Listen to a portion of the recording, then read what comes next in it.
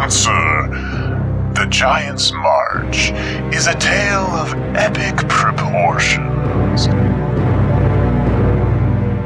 A team of giants venture into the mountains to rescue a kidnapped girl.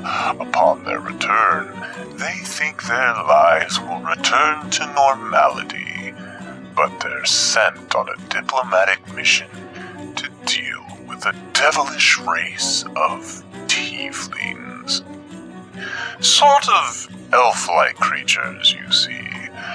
They learn there was more to the case of the kidnapped girl than they realized, and things prove to be quite dire for everyone. It's a story of mystery, survival, diplomacy, and gods. Listen to The Giant's March wherever you get your Time to Die shows.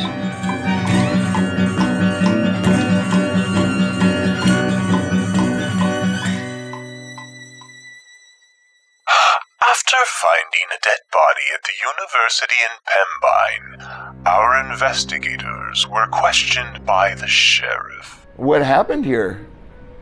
I was escorting Dr. Greenbank to her, to over here. We saw the doors were clean blown off, and, we were trying to get a hold of security, and then we saw him, and, well, we didn't see nothing leaving, so it could still be around here, The questioning came to a halt when strange noises were heard in the hallway, and the sheriff disappeared. Sheriff, you there? It sounds like something sort of skitters down the hallway. And Elliot and Ronnie would also hear this as you're all in different classrooms, but close enough that you would all hear this sound kind of like a dog with long claws makes running on hardwood floor. With Dr. Greenbank heading home, her 3 companions were trapped at the university alone and handcuffed. We are going to have to just try to pick the lock with these, and I kind of hold up with my hands behind me the scalpels or whatever. You almost stab Ronnie multiple times, but then it clicks open. With Ronnie freed from his bonds, they fled the scene in one of the officers' cars. It immediately would occur to each of you that something grabbed the sheriff and then dragged him from that car to the woods. Yeah, I'm just jumping in and getting the door closed. I'm like, go, now. Yeah, you squeal off. I mean, like a bat out of hell. Finally, they made their way back to Dr. Greenbank's residence. It was in our heads. We lost track of time. It was suddenly nighttime. We didn't even know it. Right. Just sit down. Yeah, he's right. We did lose time. At least 20, 30 minutes. Just gone. Out of our memory. Climb aboard if you dare, as we return to tonight's tale of the Devil's Antlers.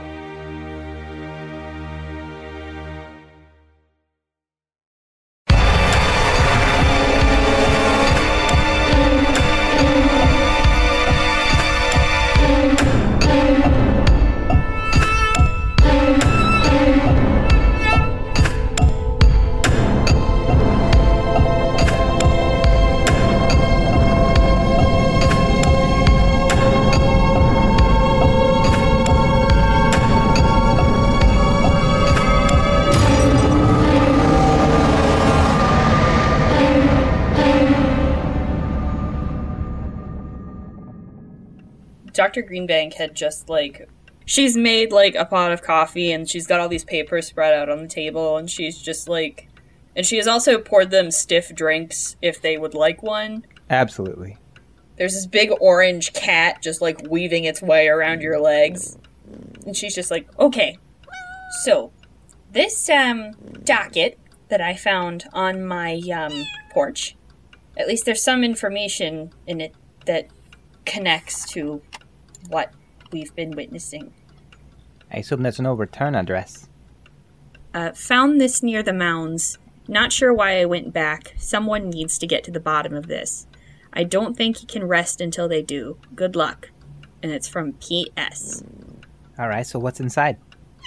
This. And she takes out this book that's just full of writing. That's a big letter. Yeah.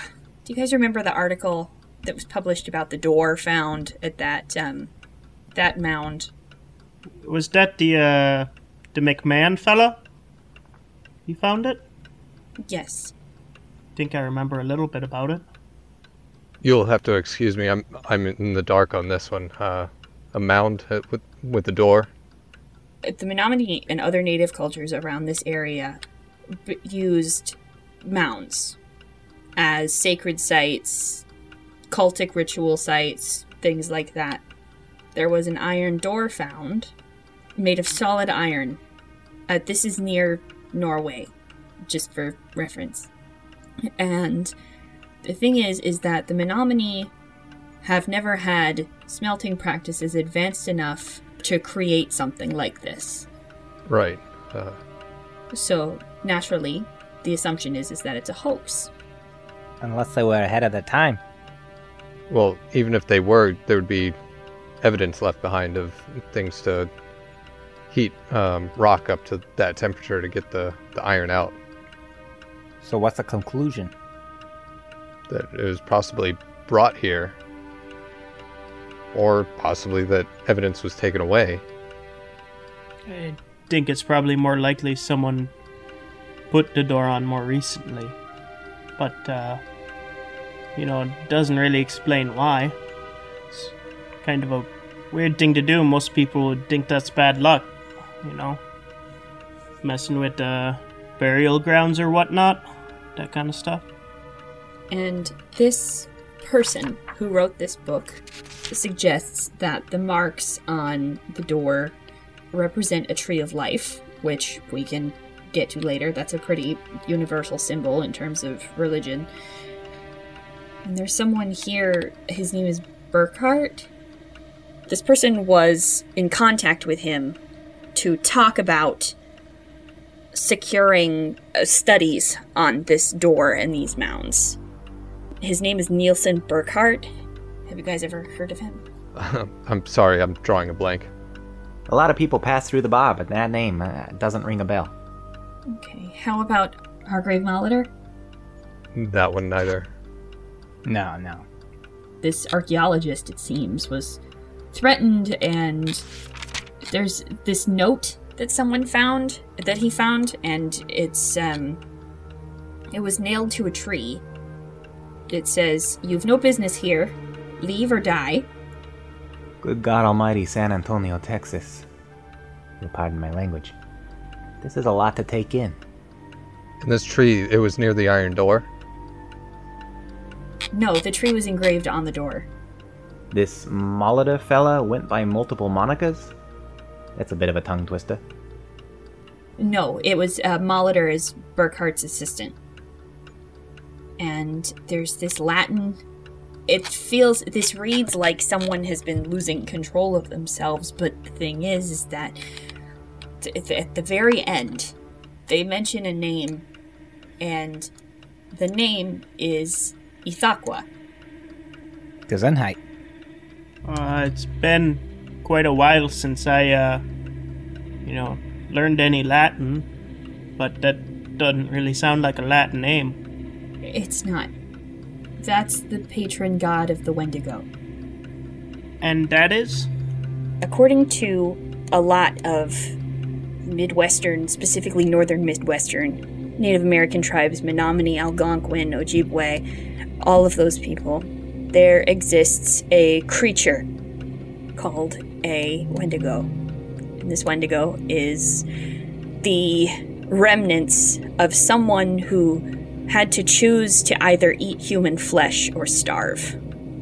And if they chose to eat human flesh, they were turned into this monster that existed in a perpetual state of starvation and suffering and torment, and would just attack anything it could get its hands on. And Ithaqua is the god of those creatures. Alright, so how does this relate to the doorman? It's some sort of cultural connection, and there's this big paragraph in Latin that this person has done a bit of translation on, but it has something about crossing the water, and this guy is talking about opening the door, and this is something very ancient and very powerful. Could be a metaphor. Possibly crossing the water is crossing the threshold into some other place. Could be a metaphor for crock of shit. That too. I highly doubt it. We were chased by something that was very real and not a crock of shit. In fact, I start to like pat my my sides and stuff. Who's got the gun? Don't you had it, Elliot? You leave it in the car? I must have. I'll be right back. And I'm gonna go out to the car to find the gun and the bullets. No problem. They are sitting in the back seat where you were. All right. And like my hands are shaking. Like the nerves are like the shock is like starting to wear off, and so the nerves are starting to like kind of come on. And yeah, I pick up the bullets and the gun, and I just start to kind of look out down the dark street both ways, kind of see what I can see. Go ahead and roll me wisdom. Not great for me. Yeah, that's nope. Everything seems peachy keen to you. All right, keep it together. I go back inside.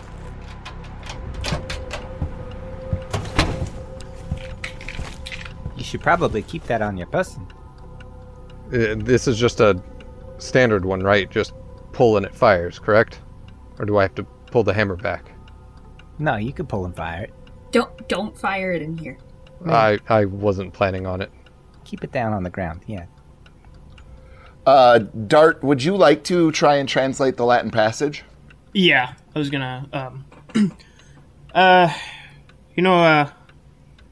Doherty, I can try and translate that. I mean, like I said, I'm pretty rusty, but I should be able to, get something out of it at least.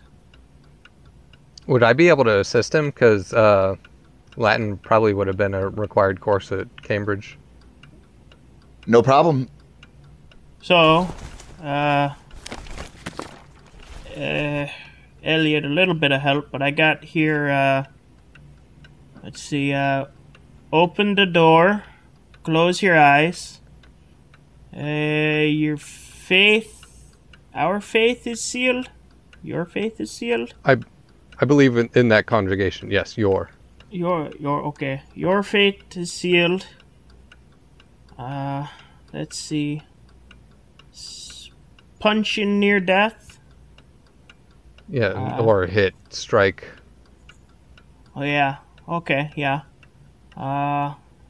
In the river of time, as the sum of the eternal dance, since the distance between the time of the flood. With the way the verb is, it seems like it's a flood of time. Oh. I'm impressed, Vandermeek. I didn't know you could read.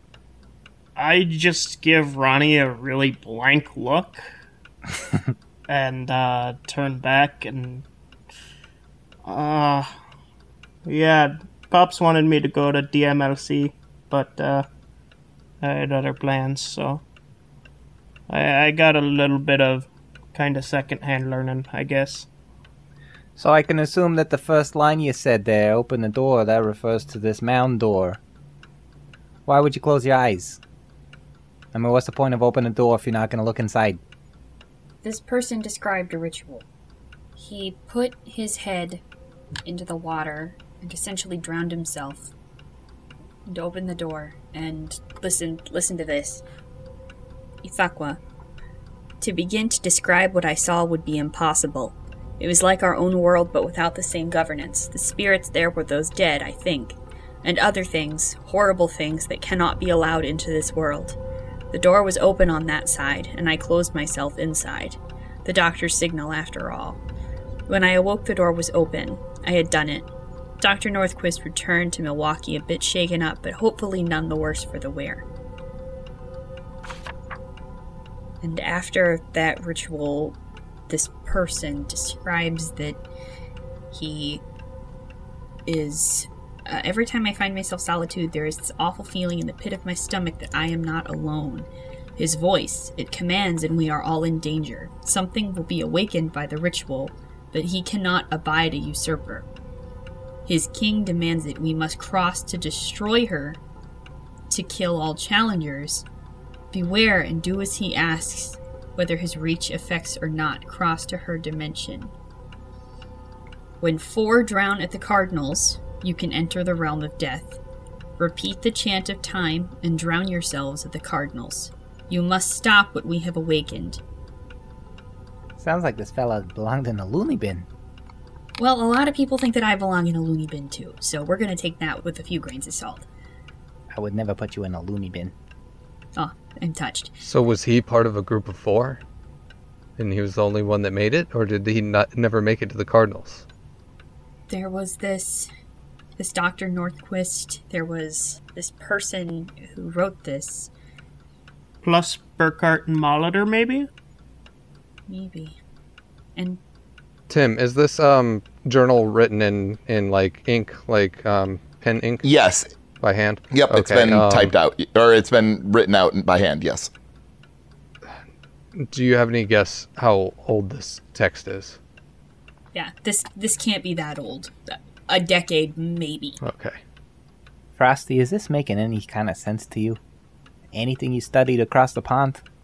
Of course not. It makes more sense to that book I bought recently, and I have barely gotten into. This Aleister Crowley book about witchcraft. Do you think it could be real? I mean, no, but neither did what happened earlier. Neither did what happened even earlier than that with the dream, or the thing that I saw that night. Let's just say hypothetically, if it was real. What could we do about it? I guess we could try to go to the Cardinals. Wherever that is. Or, if this is real, we could get out of this place. Skip town, eh? We've already seen more dead bodies than I would have liked to see in my entire life, so I think that's the rational decision here. My curiosity was piqued when a window blew out, when people started dying. Let's also say, again, just as an imaginary scenario, that if somebody were to skip town, he would have other people coming after him. With possibly guns. That's another complication I couldn't even fathom.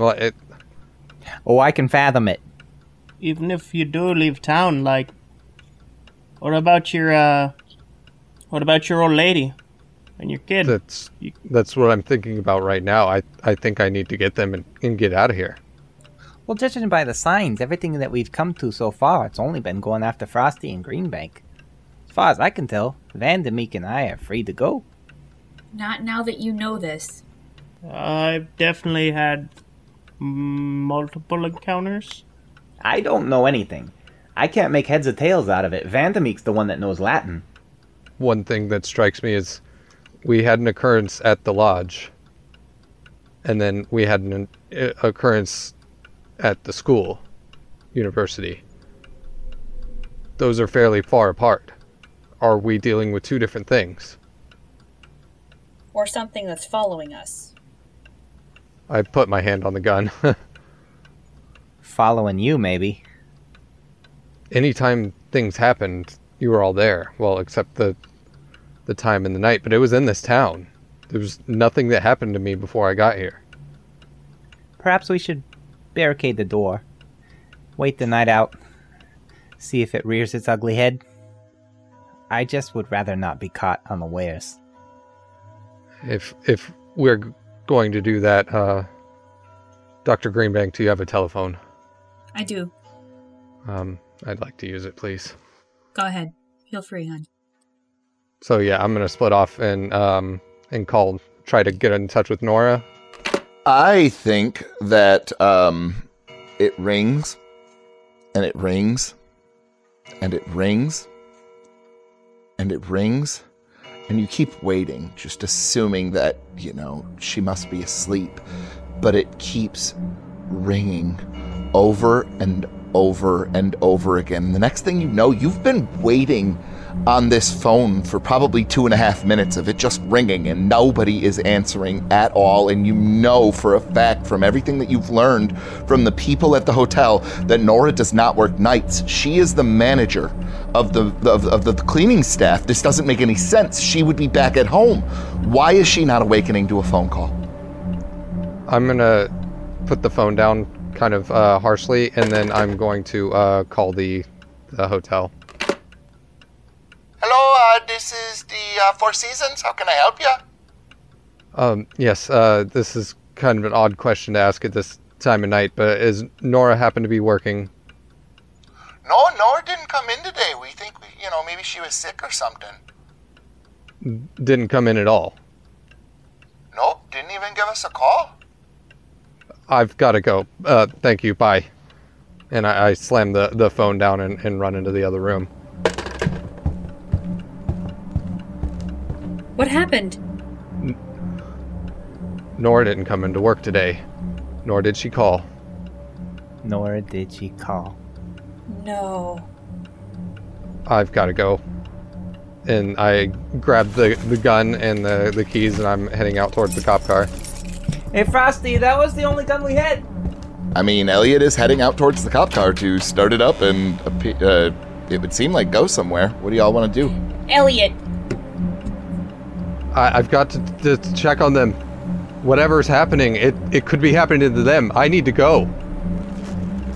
I would be following, I think. I'm going to try and hop in the back. Unless Elliot stops you, and I don't think he can, because he's kind of weak. Yeah. Oh, I wouldn't stop anybody. If they all wanted to come, I'd be, fine with it. It's just that I'm going. I'm in the back. Okay. Dorothy is gonna get in her car and follow them. Come on! Okay. Yeah, I fire up that thing and point the hood towards Pimbine. You pull out onto Shore Drive, and you start driving back into Marinette so that you can make your way towards 64 and start making your way towards Pembine, and it's incredibly odd. The moon was at 3/4, and almost immediately it goes under cloud cover.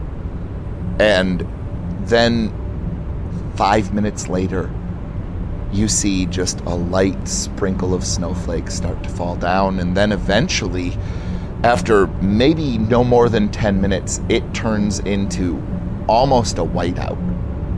You get to the intersection of County T and 180 and Highway 64, and probably not you, Elliot, but Dr. Greenbank and Ronnie and Dart, who have been up in this area a lot, you know that County T eventually turns into 180, but you can barely see these roads in front of you as you're driving. Like, it has become just incredibly inclement. Take it easy, Frosty. Yeah, does anyone else have better sea legs when it comes to driving in the snow? Dr. Greenbank is following in her car. She's not in the cop car with you guys. Oh, okay. You'll see the hazard lights come on, and I slowly come to a stop. I would kind of prefer if Vandermeek took the wheel, if I'm being honest. Yeah, probably best that you let someone a little bit more experience with driving into snow, at least. This is gonna be tough, though. This is gonna be a long drive. Yes, we gotta do it. And, I know, like, where her house is, right? In Pembine? Yeah, I don't think that you would be unaware. I think you've sent letters in Okay. there. They just haven't been responded to, you know what I mean? Oh, okay. All right, yeah, so, I tell him where to go. And, I'm going to kind of do this as the old, running around the car fire drill thing, where I step out and go around, and he can slide over on the seat or go around his way if he would like.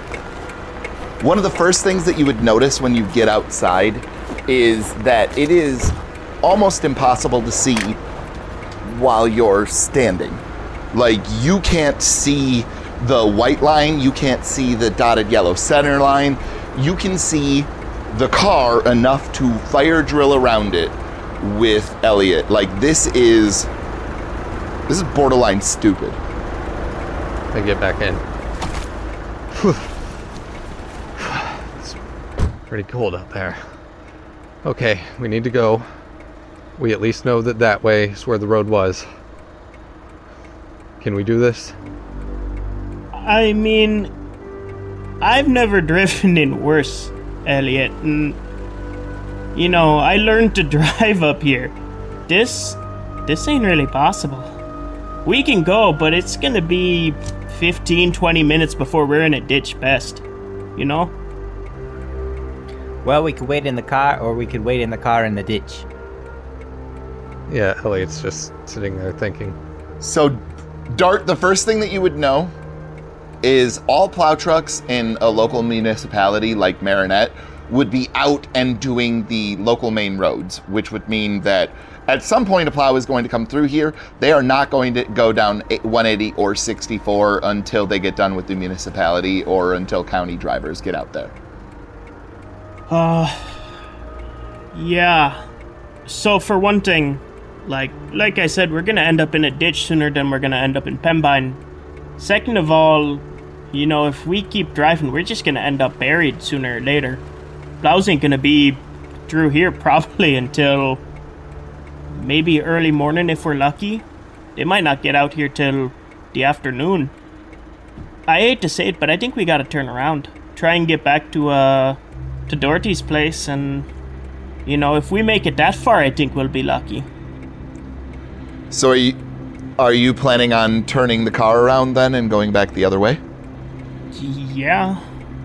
Dr. Greenbank, you would see the hazards just barely through this whiteout, and then they'll pull over, and they're stopped there for a pretty long period of time. And then all of a sudden you see the car signals to the left and makes a U-turn. I'm gonna pull up even with her car Okay. and roll my window down. Okay, she'll do the same. What the hell is happening? I don't know, it seems like we're getting snowed in. I think we gotta go back to your place and just try calling them more. I think that's the only thing we're gonna really get. I know, here's hoping the phone lines hold up. I haven't even thought of that. Alright, yeah, come on, stay close, because I don't want to lose you in the snow, okay? Gotcha. Dr. Greenbank, the instant that Dart goes forward, you try and turn the wheels of your car and you hit the gas a little bit, and your car lurches forward a little bit, and then it immediately lurches backwards, and you can feel your rear tires are just spinning on something. She'll beep the horn. Okay, As soon as the car stops, I'm getting out and walking over towards her car. Okay. yeah.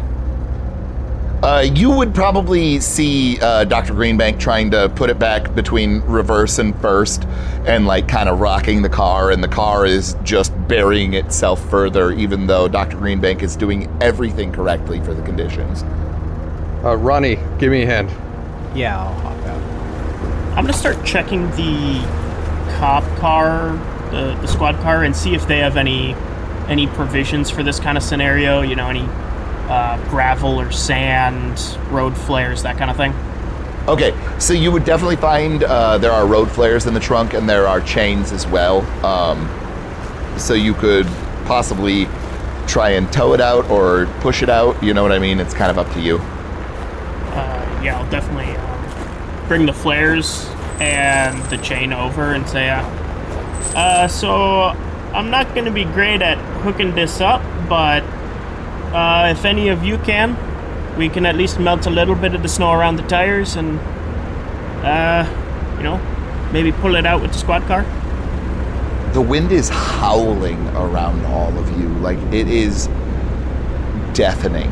And your face is being stung by the just impenetrable coldness of everything that is around you. And then it kind of stops. Everything gets still, and all of the snowflakes are falling down straight, and there are still so very many of them. And as Dart passes off these chains, you hear something crunch in the snow off to the right of Dr. Greenbank's car. I quickly get the gun out of my pocket and pull it up. Who's there? Tell me. I have a gun. Roll me dexterity and don't roll a 20, please. Alright, it's a 4. Okay, cool. And my dex score is 9, so either way. No worries. You hear nothing. Just an eerie silence and just that soft sound of snowflakes hitting the ground. I mean it. Tell me who you are. You hear another crunch directly in front of the car. I'm going to aim towards it, and there's no one standing in the way, right? There's no one even in front of the car at this point. Okay, I'm taking a shot where I heard the crunch. Everyone hears this gunshot ring out. And then the wind begins to howl again, just loud, as though it's going through a corridor, and you realize that all of the pines that are on either side kind of create this, but what the fuck? Ronnie, get Dr. Greenbank and get her to the cop car. Huh? Yeah. Hey, Elliot, I think right now we abandon this car and we all make our way to the cop car. Yes, exactly. That's what I'm saying. Oh, great. Okay. And I'm still holding the gun towards the area where I shot at. Dr. Greenbank, your door would get ripped open, and Ronnie, go ahead. Oh, God, okay. You were going to lead into something else. I was like, no. Gun bear, no. We are commandeering the vehicle. All aboard. All right. What was that? Did you hear that? Nope, didn't hear nothing. Let's go. Dart, I assume you peel the fuck out of there as quickly as possible once everybody's loaded in? Oh, yeah. Like, he takes that, like, first couple inches to make sure the tires are gripping, and then it's getting floored. Do you plan on stopping for any red lights or anything like that? Slowing down, but not stopping. Perfect. Well, then you managed to get back to Dr. Greenbank's without getting stuck.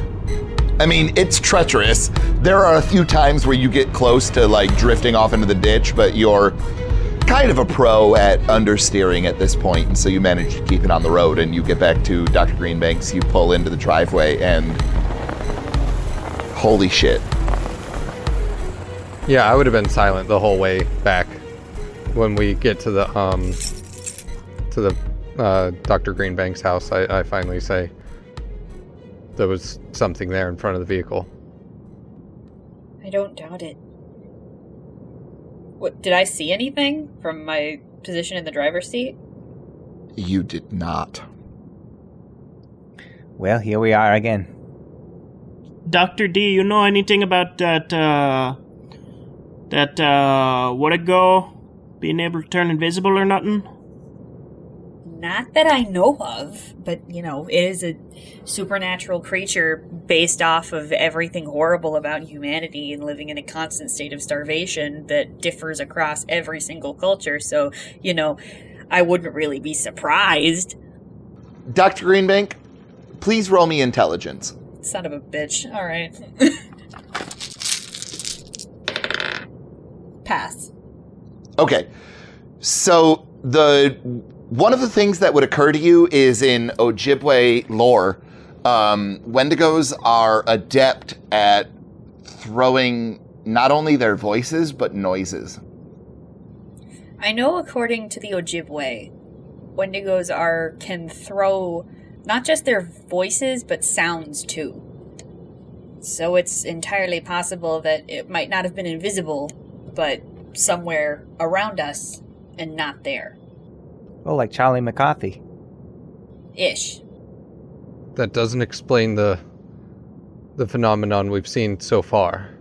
The first night at the Four Seasons, there were definitely footsteps. I could see the footsteps in the snow coming towards the door before I closed it.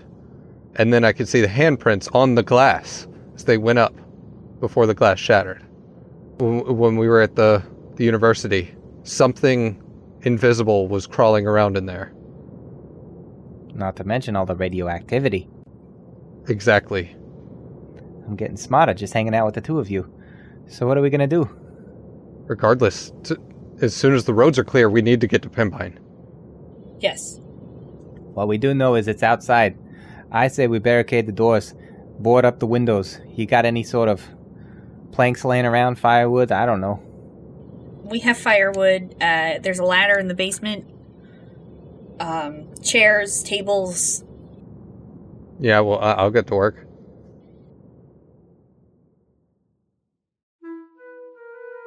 She's gonna help push bookcases against the back door. Yeah, I would be nailing those to the wall and stuff. I think while they're doing that, Dart has moved over to the table and is looking at that translation again. He's just staring it over. And how long do you suspect the barricading would take place?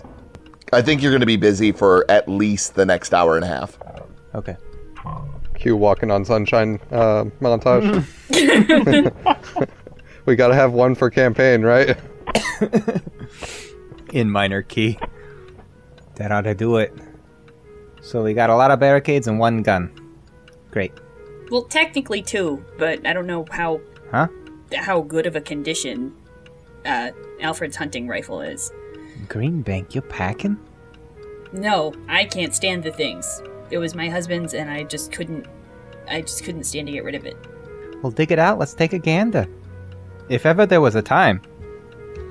Dr. Greenbank, you would go into your bedroom and you would go into the closet and you would have to move many things.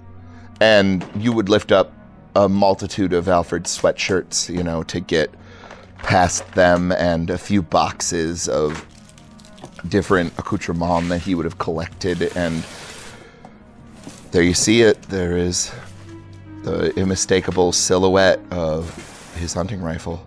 Yeah. She's just shoving boxes and shit aside. She's going, Jesus, Alfred, you were such a pack rat. Just, there it is. Okay. And she's gonna pick it up, trigger locked, safety on, taking it downstairs. Also, if it's cool with you, I think Alfred collected baseball cards. Yeah, that's cool. I can see that. Yeah, yeah. Alfred's a fucking dweeb. We all knew that. Yeah, dude, absolutely. Yeah, dude, I think he collected baseball cards for sure. So I think that you had to, you moved a bunch of boxes of things that are going to be worth millions of dollars Jesus now. Christ, Alfred. Not to mention the names that players would have had back in, like Two Fingers Malone and shit. Oh, dude. And fucking Honus Wagner and, oh, dude, yeah. just some great shit. Dusty Barnes. Dusty fucking Barnes. He was famous because he would play not wearing any shoes. Yeah. This man published a textbook on culture-bound syndromes with his wife. You think he doesn't collect baseball cards? Goddamn right he does. You're goddamn right he does. Yeah, so I feel like you guys are standing outside of the bedroom and you just hear her shoving stuff aside, and every so often you'll hear, Jesus Christ. Just and then she comes out with this long hunting rifle and a box of shells, and she's like, "Here you go." Let me see what we're working with here. Oh, it's not a muzzle loader. That's a plus. So I think it's a lever action Remington with iron sights. It's pretty nice. Like, you don't think that it is beyond the pale of functioning. Like, all of your experience would tell you that there's no real rust spots or anything like that. Like, it seems to have been stored in relatively normal conditions. And so, like, a little bit of gun oil, like, this thing could be ready to go. And I think Alfred absolutely does have a case with, like, gun oil and the means to clean this with in some place in the closet. Yeah. We can make do with this. Greenbank. Does this house got a second floor down below? She'll go, "Yeah, we have a basement." Okay. Yeah, that's something we're gonna have to look at. Windows? Upstairs and down, but none in the basement. Okay. There is a cellar door, though. It has one of the cellar doors leading to the outside. Dope. I'm into it. Okay. No, that's perfect for the area. So this house was probably built around like 1910, like somewhere in that neighborhood. And so you have to go around outside to what has been repurposed from a root cellar to a basement. So it's very short. So if you're below 5'6", like, you're fine to walk around in there, but otherwise it's been concreted.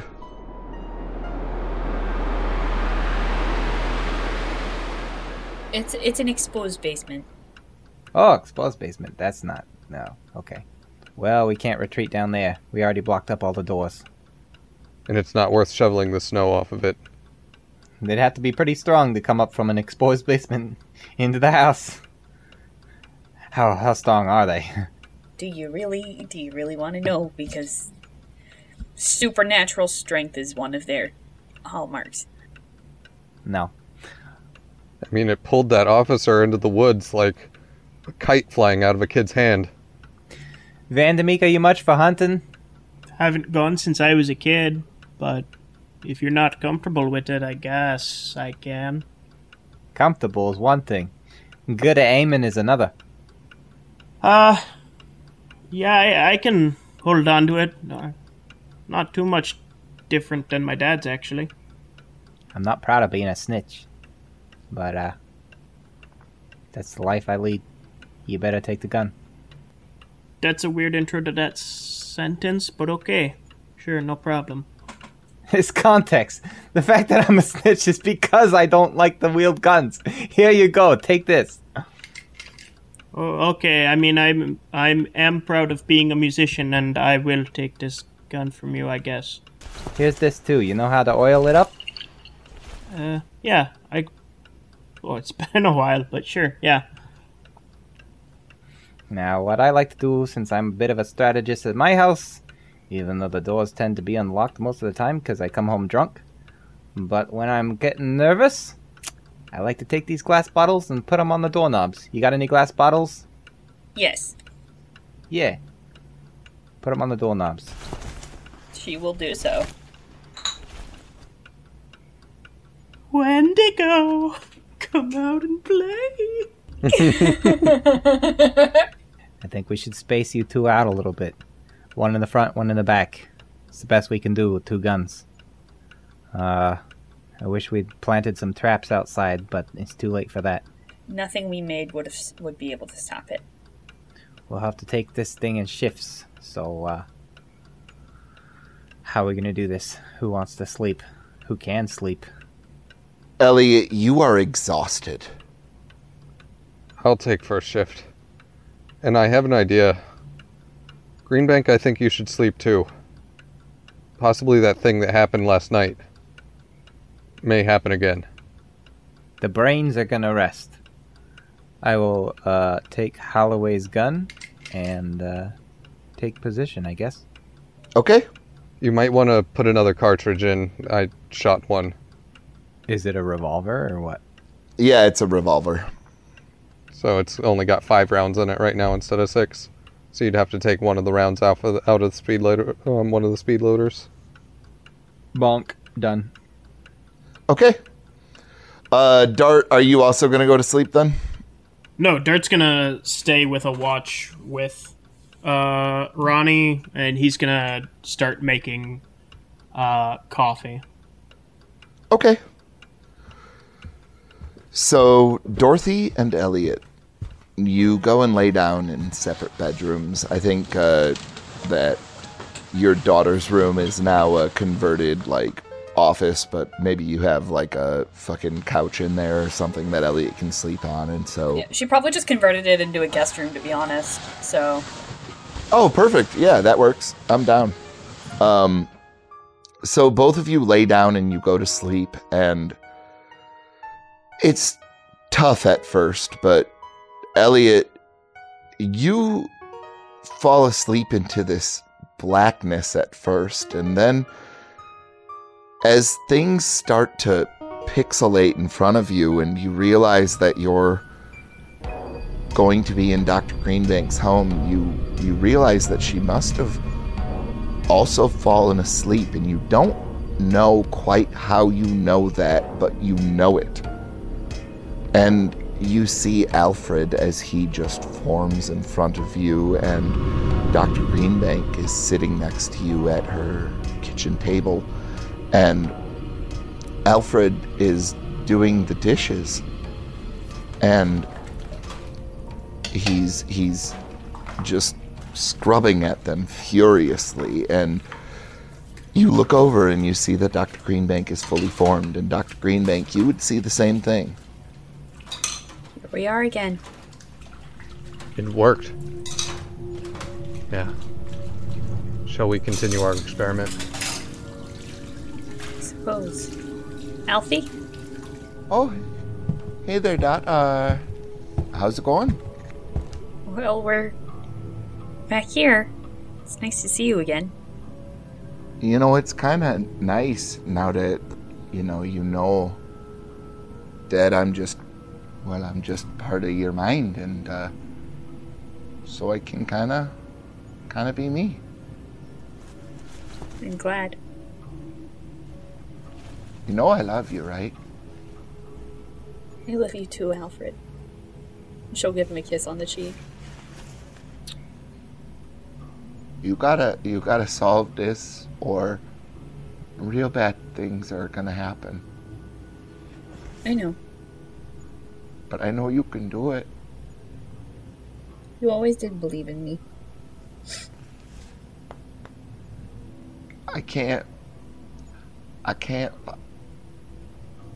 follow you into the hallway,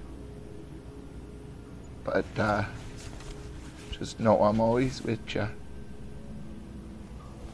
I know, Al. And he disappears.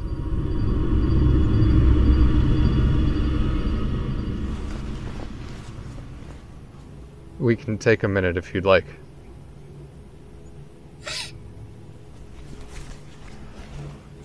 No use dwelling. Okay. So the last time, we know at least one door is safe, because it went from the front door to which door was it on what side of that endless hallway? There are only 2 doors to Dorothy's house that you know of, and you have not gone back into the hallway, and it is daunting to try and remember exactly where it was without experimenting with Dorothy on one side and you on the other. Just go open up the front door again, and we'll leave that one open. Okay, yeah, so we'll do that again. We'll open both doors. And again, across an infinite expanse, you can just barely make out. And it seems further than before, and you find yourself incredibly glad that you decided to experiment instead of just leaping out and hoping you'd remember. Okay, do you have a journal on you? She will go into are the drawers in the kitchen, is this like the same as last time where... As you open a drawer, whatever you are thinking of appears. A notepad and a pen. Done. Were the notes that we wrote down last time still in there? Absolutely. Alright. So, let's go, left 1. That's, front door, left 1. I'll go out the front door hallway, enter door, left 1. Okay. Are you going with him, Dr. Greenbank? She's following behind, but yes. Okay. Are you leaving the door behind you open or closed? Open. So you open up this door and it just opens up into this infinite hallway.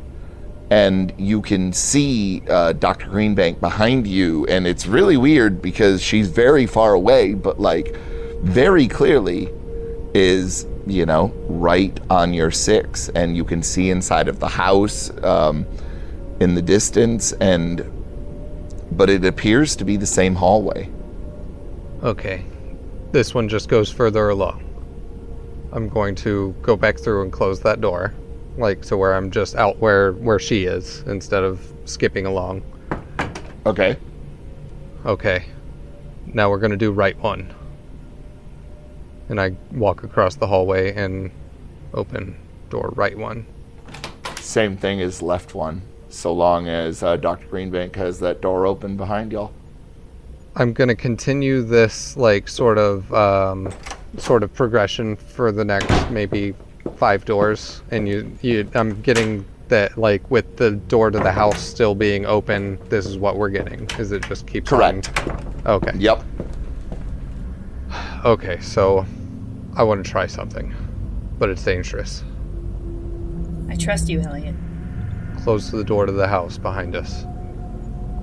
She will do it.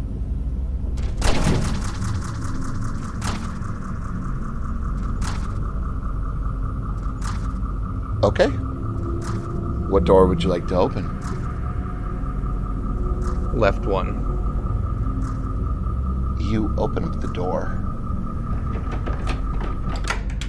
And you look out and you see a beautiful flower arrangement and these white settings on all of these tables. It's a wedding. A wedding? Does it look familiar to me or to her? Dr. Greenbank, it would look familiar to you. Oh my god, is it her wedding? It is. Oh my god! Okay. It kind of... God, and this would be 1920s wedding too, so take it that what you will. And she'll kind of step up to the doorway and just go, "This is my wedding." We don't have to go in yet. We can catalog some of the other doors. It's up to you. Like I said, no use dwelling. Let's maybe just a couple steps inside. Okay. And now the hard question. Door open or closed? Let's leave it open behind us, but just a couple steps inside. Okay. Elliot, you would notice as Dr. Greenbank steps inside, this very beautiful white lace dress that would appear upon her. And she seems to get younger, like much younger. And there are no guests or anyone else in this room that is quite grand. Like, there's a chandelier above, like all these place settings, but there's no one here aside from you and Dr. Greenbank. Dorothy, if you're looking back at Elliot, you all of a sudden notice his face, like, has kind of a befuddled look, and then you see, like, a kind of smile grow on his face. Elliot has a tuxedo on, by the way, Dr. Greenbank. Wow, snazzy dresser. Yeah, you ought to go take a look at yourself. Oh my god, is this her wedding dress? It absolutely is. This is still wrapped in tissue paper in my closet. Well, might I say congratulations. Well, thank you. Well, think we should look around. Look for any other doors, for one. When you start talking, she looks like she was kind of lost in space for a second and just go, oh, yeah. Yeah. And also, since we're doing this again, I'm gonna, like, search for a plate. And is it still, like, her mother's china? No, it is different, okay. place settings. I'm gonna throw it on the ground. It shatters in a very uniform way. Well, we know the physics of the locality hasn't changed. Are there any, like, place cards? Or... Yeah, you would see that all of your friends have, their names set down at different tables, and then there's the head table where, your name and Alfred's name are both on these very fancy calligraphied place cards. My god, neither of us were Dr. Greenbank at this point. Yeah, time has a way of, changing people. Certainly does make a fool of us sometimes. Yeah. Changing may be even the wrong word. It's more like just adding people to yourself. You go back to a place and you feel the same. Mm-hmm. Yeah. Anyways, is there, like, any windows? Yeah, there are windows. And as they walk over, she'll just be like, and God knows, our mothers wanted to get involved with every aspect of this. You're still in school. Why are you getting married now? God knows you won't have time for babies while you're in school. No. And then Mary Catherine wasn't born until 1933, which, if you know anything about the 30s, it wasn't exactly a good time to be having kids. Wow, I don't even know if this venue is still open. I don't know if it made it through the Depression. Would you like to try and open a window? Yeah, first I'd like to see a window. Do we see, like, scenery outside of it? Or is it like a void? No. It seems like a void. Okay. Well, that answers that question. I'm going to open the window and see if we can sort of hear anything out there.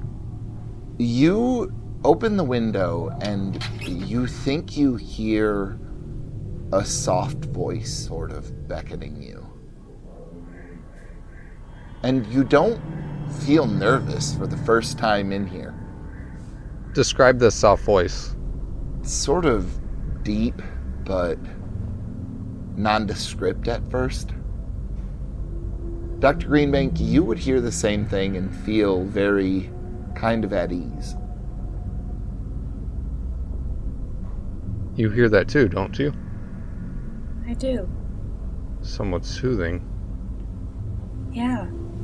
I'm going to take a candlestick off of one of the tables and I'm going to stick it out the window. What happens to the tip of the candle? It disappears, like you don't see what happens to it, but when you pull it back, you have a lit candle in your hand. Well, I blow it out and then do it again. Same thing. Is the wax melted like it was searingly hot, or does it just seem like just something lit, just the actual wick?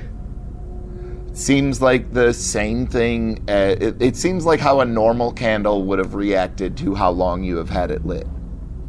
Oh. Are you ready for me to do another stupid thing? Please don't get yourself hurt. Not on my wedding day. I could just go with the pinky. When in doubt, pinky's out. Might as well. I'm gonna stick just the tip of my left hand's pinky out. It goes in. You feel nothing different. You just can't see it for a little while. You pull it back out, and it's still there. That's interesting. I felt nothing. I'm gonna stick my whole left hand in there. Same thing. I'm gonna go a little bit further and actually make a grabbing motion.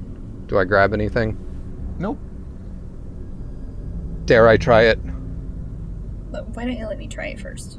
And she'll stick her hand into it. Same thing. This is I stick my face in while she's saying that. You stick your face in, and you see this gentleman is sitting on a couch across from you, and he's got a black Stetson cowboy hat on, and he tips it towards you, and he's very well dressed, but, still Southern, kind of very silver accented and things like that, and he says, Well, I didn't think you'd ever come through. Yeah, excuse me, do we know each other? We're about to, if you're about to take the leap, man. Just give me 1 second. I have to. I'll be back. Take all the time that you need. May I ask your name? I'm Elliot Halloway. I'm the Metatron. Interesting. Very pleasant to meet you. I'll be right back. And I put my head back through the thing back to Dr. Greenbank. What did you see? So it was a room with a man in a Stetson hat. Very welcoming voice. Goes by the name of the Metatron. No. We are not getting involved with that. We are not. No, you are not going into that room. The document that was on the table. The last page. It mentioned the Metatron and said beware. Okay. Metatron is the voice of God, though. The angel who is the voice of God. Should I stick my face in and say something? I mean, I believe that if we're to go back in there, it would be polite to go. Just a second. Just one minute. Let me say a word to him first. Yes, hello, and she'll stick her face into the mist. Why, good evening, Dr. Greenbank. Good evening. Yes, my companion here and I were. Will y'all please come and sit down? Will we be able to leave? Y'all can go whenever you like. We're inside of your head. I'm a guest, ma'am. and he'll tip his hat. All right. Elliot. All right, I'm right behind you. And struggling with the 1920s wedding gown, she'll climb in. I'm gonna bring the candelabra with me, and I'm gonna watch it light as we go in through the threshold of this thing. It's one last little experiment. Okay, so Dr. Greenbank, you would immediately notice that you would be back in your normal clothing when you crawl through this hole. And Elliot, you light the candles, this candelabra was already lit, and you go through, and you notice that the flames stay lit as you bring it in. And what I meant to say was I would have blown it out, and then because I want to see it how it lights as it goes through. Oh, it doesn't light as it goes through. It just stays normal, and you get in there, and it's still unlit, and then a Davenport would appear in front of you, and a coffee table in front of that, and he would stand up as Dr. Greenbank would enter the room, and the Metatron would then beckon all of you or both of you to sit down. Yeah, I take a seat. I kind of look puzzlingly at the tip of the thing because I expected it to light like it did the first time I stuck it in.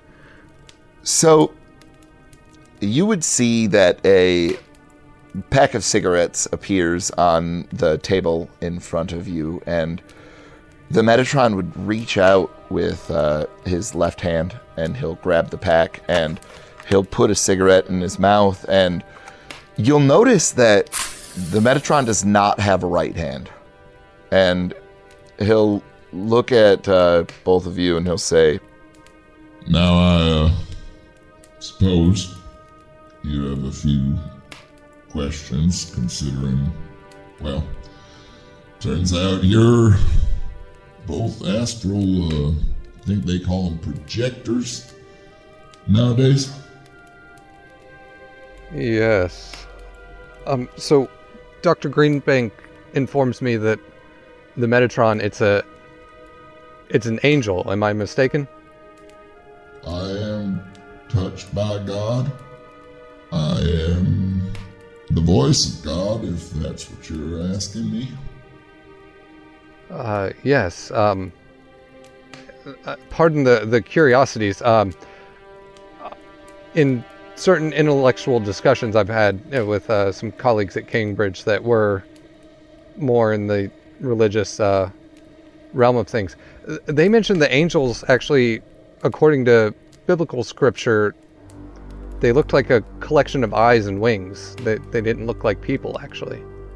Now, that is a fantastic point, Elliot. And here's the thing. I kind of have two fathers, so to speak, right? One, Jesus Christ, Jehovah, Yahweh, whatever you know him as, is my father, but also I have a sort of mortal helper, if you will. I see. Well, Dr. Greenbank. Who is this mortal helper? Oh, well, that gentleman has gone by so very many names, but, well, some would say he is Lucifer himself. His goal is to take and rip down everything that Jesus has stood for. Everything that Jesus has fought for. Do you understand the type of claim that he has upon this world? I want to. I have an idea of it. I was fairly young during the war, but unspeakable evil happened. It's no doubt that if this all exists and you are who you are, that puts things into brilliant perspective. Go and find the Cardinals.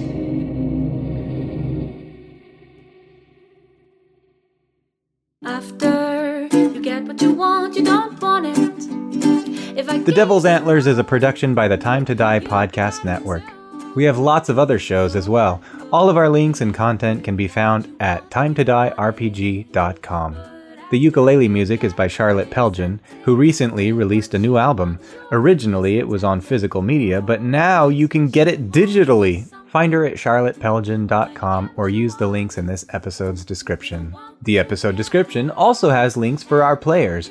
Tonight's cast was Tim Demuse as the Game Master, Chris Riley as Elliot, Aubrey Gray as Dr. Greenbank, Eric Patt as Dart Vandermeek. I'm Brian Bridges, and I played Ronnie Pinkerton. Thanks for tuning in. We'll see you on the next episode of The Devil's Antlers. Would I be able to assist him? Because Latin probably would have been a required course at Cambridge. Yeah, actually, then, so here, let me retype it out. Go ahead and talk amongst yourselves. Give me a second. All right. I'm getting verklempt. Talk amongst yourselves. Rhode Island is neither a road nor an island. Why do they call it a boxing ring when it's square? How come your nose can run, but your feet can smell? That's kind of weird, eh? How come you drive on the parkway and park on the driveway? Rafe Fiennes is neither spelled Rafe nor Fiennes. Why do we know all of these?